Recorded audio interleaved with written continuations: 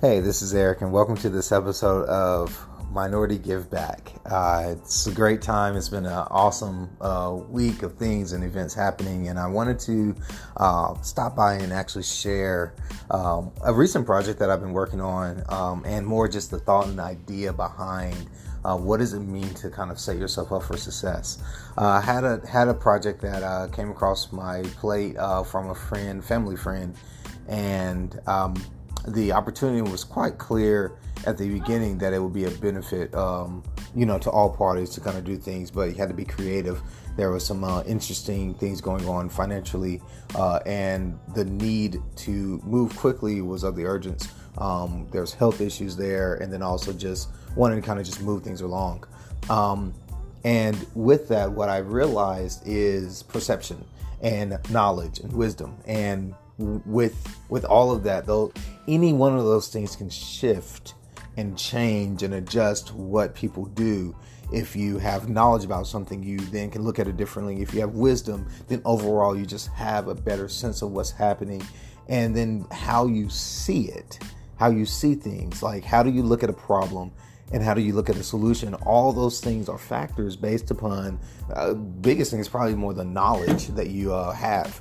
And with literacy comes knowledge. It's one of the reasons why I started this podcast, why I'm doing what I'm doing, why I'm working with the people that I'm working with. It's to help people gain knowledge so that they can then look through a different lens and approach a situation or problem from an opportunistic point of view, being realistic, analyzing the risk, but do it from a level of position of power, not necessarily of risk and restraint.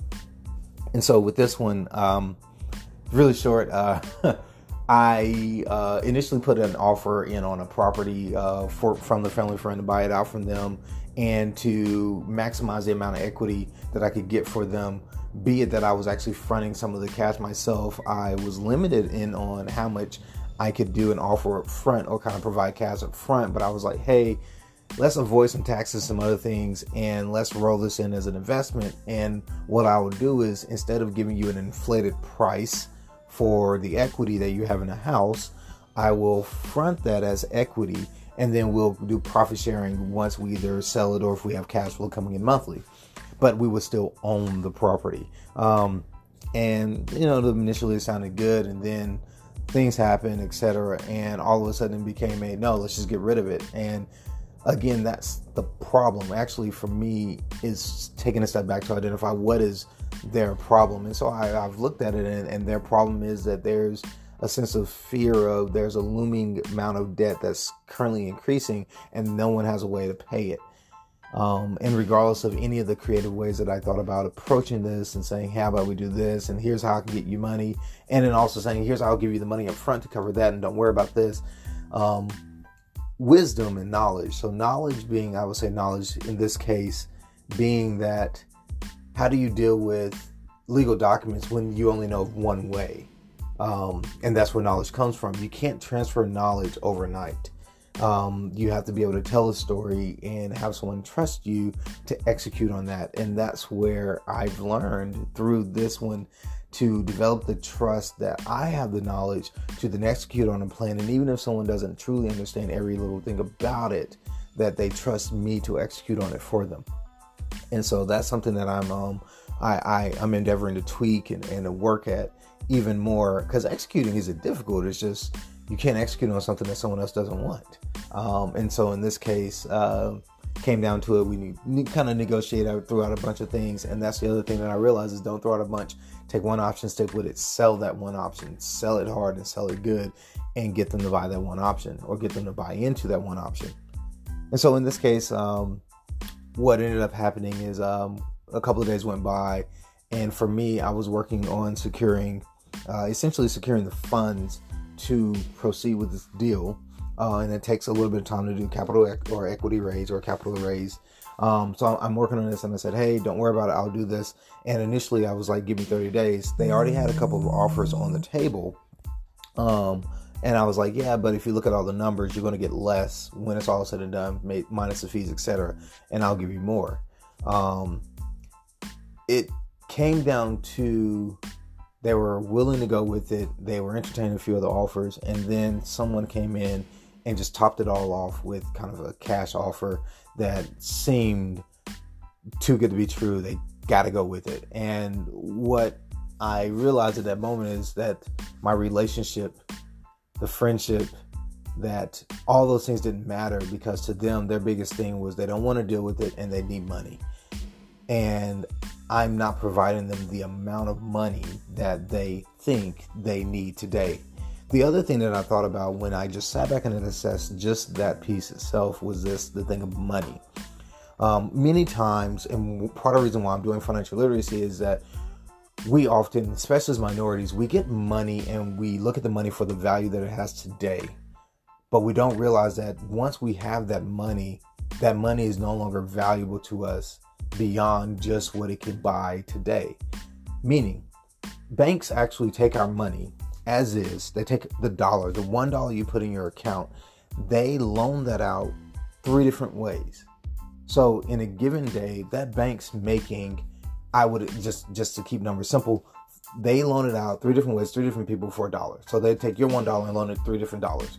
So for every $1 you have, the bank is making $3 on that $1. Well, actually, the bank's making more than that. But I mean, how does a bank post a $1 billion profit or multi-million-dollar profit if they weren't making tremendous amounts of money on the money that we're lending them? And guess what? We're not making money on that. So take an average checking, or I would even say a savings account, the average APY, annual percentage yield, on a savings account at the moment of this recording was 1.75 for some really interesting cases. In many cases, the average, US average, was around 0.0, it was 0.8.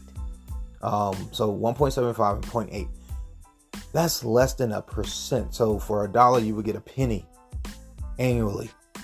For every $1, you get a penny annually. That's ridiculous. But banks are making money over and over and over and over and over and over on that same dollar.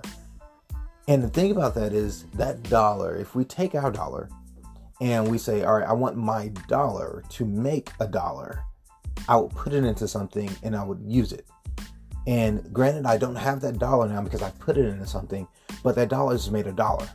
And in theory, if I can get that dollar that made $1 to make another $1, I've now increased, and this is funny, it's a term of family. So you have the parent dollar has a child dollar.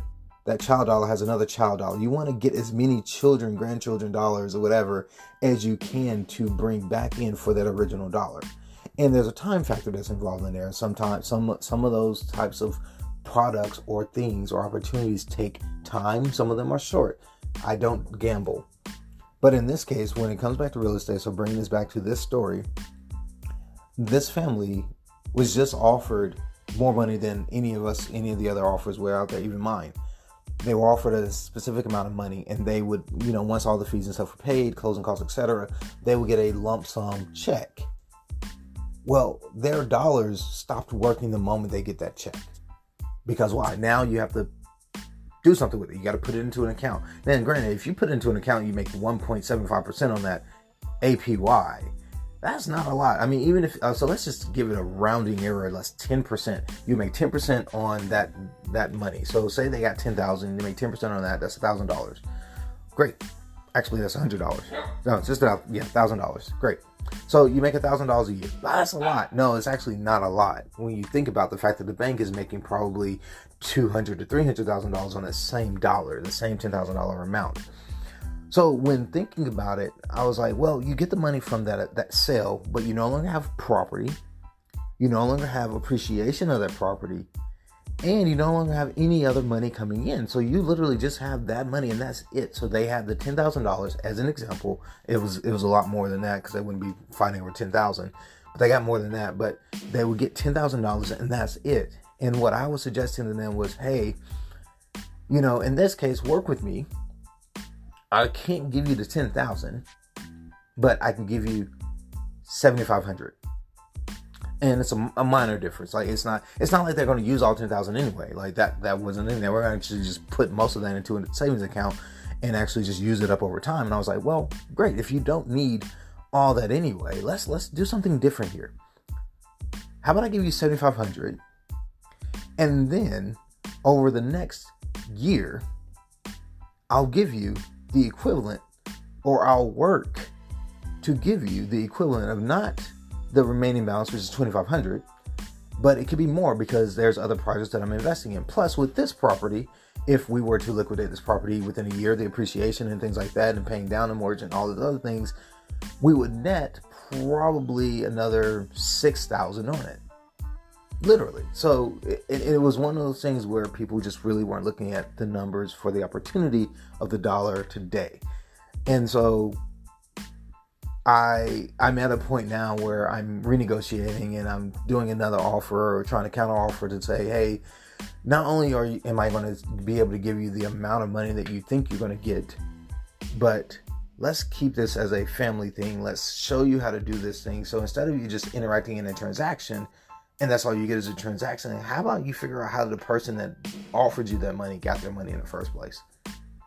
And that's something that I think we need to be aware of. We need to think differently about. We need to approach differently is how do we actually start to look at problems from a different perspective?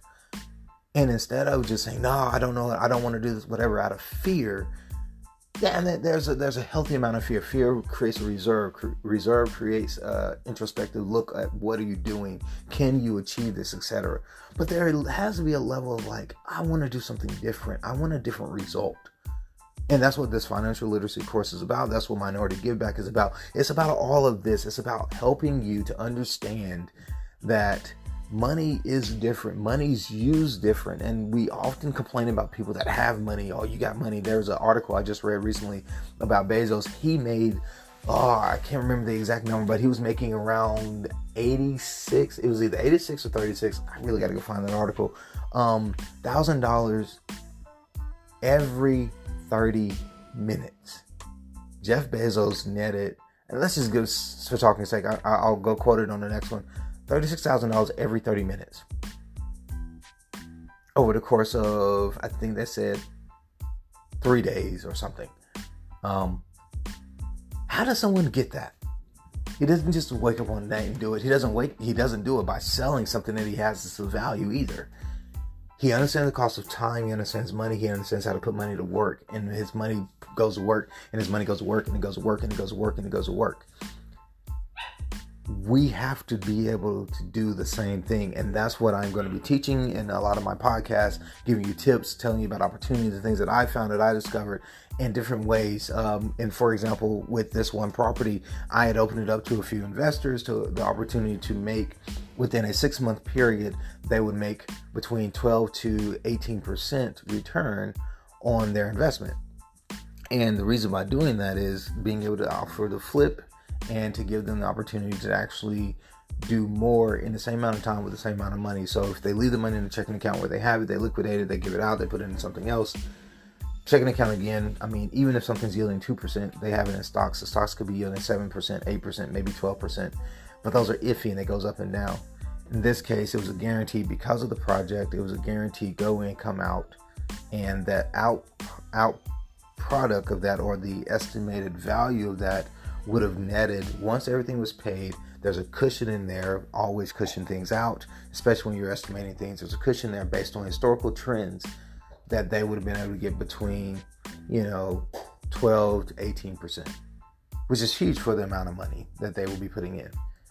Very huge. And that's within a 6-month period. So those are opportunities and things that come up, but they only come up when you seek them, when you look for them, and when you're ready to tackle them. So until next time, I hope you all enjoyed this. It was an interesting one. It was one I wanted to kind of put together to kind of give you a real life example of something that I'm going through and facing, and also one that I think can teach you a little bit of lessons around thinking differently, approaching things differently, and unless you do that, you won't see change. And I think it's one that will give you a value and a benefit in the long run if you start now to take a look at your finances, but then also don't push opportunities away when they come to you. Maybe reach out to someone and ask, hey, this opportunity came up. How can I do this? One last little tidbit. There was a friend of not a friend, but an associate that I knew stated that his son had always come to him and asked him for money. And early on, he was like, I would just give him money. He asked me for money, I'd give him money. Then he thought, he was like, I'm just giving him money. He turns around and goes and blows it. He doesn't even understand this is costing me money. It's costing me time, etc. And so he went back to his son when his son was like, hey, I want to buy some games, video games or something. He was like, next time you ask this question, why don't you say, instead of can I have, ask how can I earn? And in doing that, he taught us on a valuable lesson. It was actually really creative. But his son came back and said, hey, Dad, how can I earn, $30 for this game? He was like, great question. I have this needs to be done, or you can do this. And it wasn't chores. It was like in addition to, it was things that his dad kind of like, I really need to go out there and rake the leaves, but I'll get to that, this weekend or whatever. It's like, go rake the leaves, do this, whatever, and you'll earn your money.